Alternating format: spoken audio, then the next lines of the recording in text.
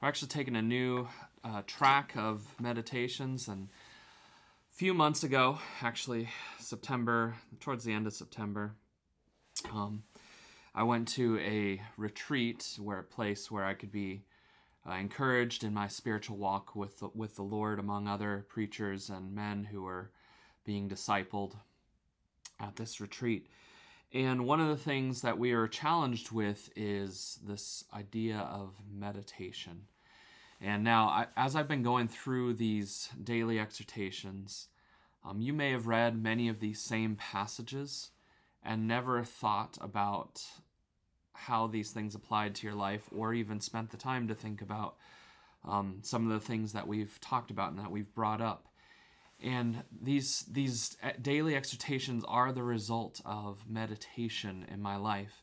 And I have a burden that people learn how to meditate on what the scriptures say. And so in this time of this retreat that I went to, I started shifting over to the book of Romans for my meditations. Part of that is because once I finish Acts and Sunday mornings, my goal is to move on to the book of Romans. But I was challenged before preaching through the book of Romans to read it through 50 times. Okay, so that means I've got to do a lot of legwork, just meditating, processing, thinking through the book of Romans before I get up and preach even one sermon. And so I've spent all of my days the past couple months meditating in this book, and then on the weekends I try to read through the entire book all in one sitting. Just to get the broad picture of the book of Romans. There's a lot of in-depth truth in it. But I want to use one of these passages in Romans 1, first of all, to start off with talking about meditation. How do you meditate on a passage? You heard the saying before that you can give a man a fish and he's fed for one day, or you can teach a man to fish and he'll be fed for the rest of his life, right? Well, I want to feed you spiritually, but I also want to teach you how to feed yourself. Okay, ultimately, I can't make you eat, and you need to be able to walk with the Lord on your own as well. These daily exhortations should be supplemental to your own walk with Him. But here's one aspect on how to meditate on Scripture that I think if you do this will change the way you look at your Bible reading and your meditation for your devotions.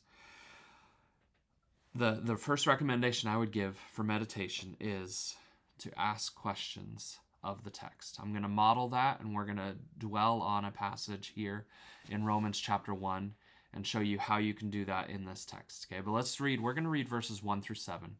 Paul, a servant of Jesus Christ, called to be an apostle, separated unto the gospel of God, which he had promised afore by his prophets in the Holy Scriptures, concerning his Son Jesus Christ our Lord, which was made of the seed of David according to the flesh, and declared to be the Son of God with power, according to the Spirit of holiness by the resurrection from the dead, by whom we have received grace and apostleship for obedience to the faith among all nations, for his name, among whom are ye also the called of Jesus Christ, to all that be in Rome, beloved of God, called to be saints, grace to you and peace from God our Father and the Lord Jesus Christ. Now, there are many different things you could meditate on this passage. We could talk about who Paul was, and that could be an encouragement for us to strive towards, but there are some things that Paul was that will never be, like an apostle, right? But also in this text, you could meditate on the person of Jesus Christ and who he is, and that would be an uplifting and a great meditation. But I chose in this meditation to focus on verses 6 through 7 and to meditate on who we are in this passage. And so here are the questions that I asked of myself. I just sat down, read verses 6 and 7, and I wrote down as many questions as I could come up with about these verses. And so the first question I asked was this: who are we in Christ? Who are we in Christ? And that's where we're going to spend most of our meditation on today. The second question I asked is, where were these believers and what kind of a culture was this? Okay, because that's going to influence why Paul says these things about them. Also, you see in verse 7, he says, to all that be in Rome. So how does that apply to what he's talking about. I also asked this question: how much does God love us? Right? It says we are beloved of God. How much does he love us? Then it says we are called. What does it mean to be called, and what am I called to? What do I receive? And in this text, it's grace and peace. And then from whom do I receive it? Okay, I receive it from God the Father and our Lord Jesus Christ. But you just take each one of those questions, and with that, you can take one single verse for your devotions, and you can meditate on it. And to be honest, I challenge you to try this. You could probably end up spending just a half hour on one single verse. I think there is so much that we miss in our Bible reading because we do not slow down. We are in too much of a hurry to get through too much of it. So we're going to take the first question. Who are we in Christ? This is dealing with our identity. In the description, I talked about our society and how it is in an identity crisis. We don't know who we are as a people anymore. We've drifted from our foundation, from our mooring, and people, they struggle through life, and they're struggling with this idea of identity because they haven't found their identity in something solid. They've tried to define who they are in their job. Okay, well, your job could end tomorrow, and who are you going to be after that? Or they try to find their identity in their relationships with their kids, with their wife.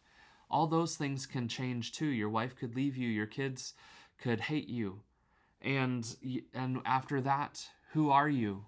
After all that's stripped away, they try to find their identity in their accomplishments, whether it's awards that they've received, or succeeding at work, or video games, and being good at accomplishing them, and fulfilling missions in those things. But those are fleeting objects of our identity, and they are insecure. They are shifting sand. And if you base your security, your emotional security, and your identity in those things, you will fall. It will let you down. Other men will let you down. Your achievements will let you down. Anything else that is in this world is shifting. It is going to let you down. So we need to find our identity in Christ, because Christ is the only solid rock that we can depend on. He is the only unchangeable thing. Everything else is changeable because it is a created thing. But God is the unchanging, immortal, invisible, unchanging God. We call that the immutability of God. So he is the solid rock that we need to build our identity on. And in this text, we are told some things about us that are based in who we are in Jesus Christ. It is because of Jesus Christ that we are these things, not because of my good merits or anything else, but because of him. And verse 6 says, "Among whom are ye also called of Jesus Christ?" Called of Jesus Christ. We are called of him. And we are, and this, whenever we see this terminology, it's oftentimes related to this idea of election. And I've challenged people to meditate on, why is it that being chosen is so important? Think about the kids who line up to play basketball, and they got two captains, and somebody's picking each person on each team. This idea of being called or elected means that God chose me. Now, we could go into, and the book of Romans does go into this concept of, what does that mean? What am I chosen to? Who am I chosen by? And what does this mean? And we're not going to delve into that as much today because the text doesn't go there. But this idea that God wanted me, that is key. To be chosen to be on his team is to be wanted. But I'm wanted because of Jesus Christ. I'm called by Jesus Christ. So I'm wanted. But then also in verse 7 it says, I am beloved. I am beloved here. I'm loved by God. That's another theme that Paul's going to trace in the book of Romans, is that I am loved by him. I don't deserve that love. When I was an enemy of God, God loved me. It's because he loved me even when I was an enemy, I should be able to rest secure in that. Because I know that it has nothing to do with whether I deserve it or not. God still loves me, even when I fail, even when I mess up. Then I'm called to be saints. This idea of saints here is being set apart. I am distinct. I'm different from the world. I am special to God. I'm called to be a saint. And I have grace and peace in Jesus Christ. The world lacks all that the grace, and they lack peace in their lives. Part of my meditation here, I wrote a poem called Grace Alone. Maybe someday I'll read that to you, but not today. But here's my challenge for you, okay, my exhortation. Do not find your emotional security, your identity, your sense of worth and value in anything else other than Jesus Christ, because those things will let you down. Those things will fail you. Spend some time today meditating on who you are in Jesus Christ. You are wanted, you are loved, and you are special to God, not because of you, not because of the things you've done, but because of Jesus Christ. And so that should turn us to worship him and to thank and to praise him for the love that he has shown to us. Have a great day. God bless.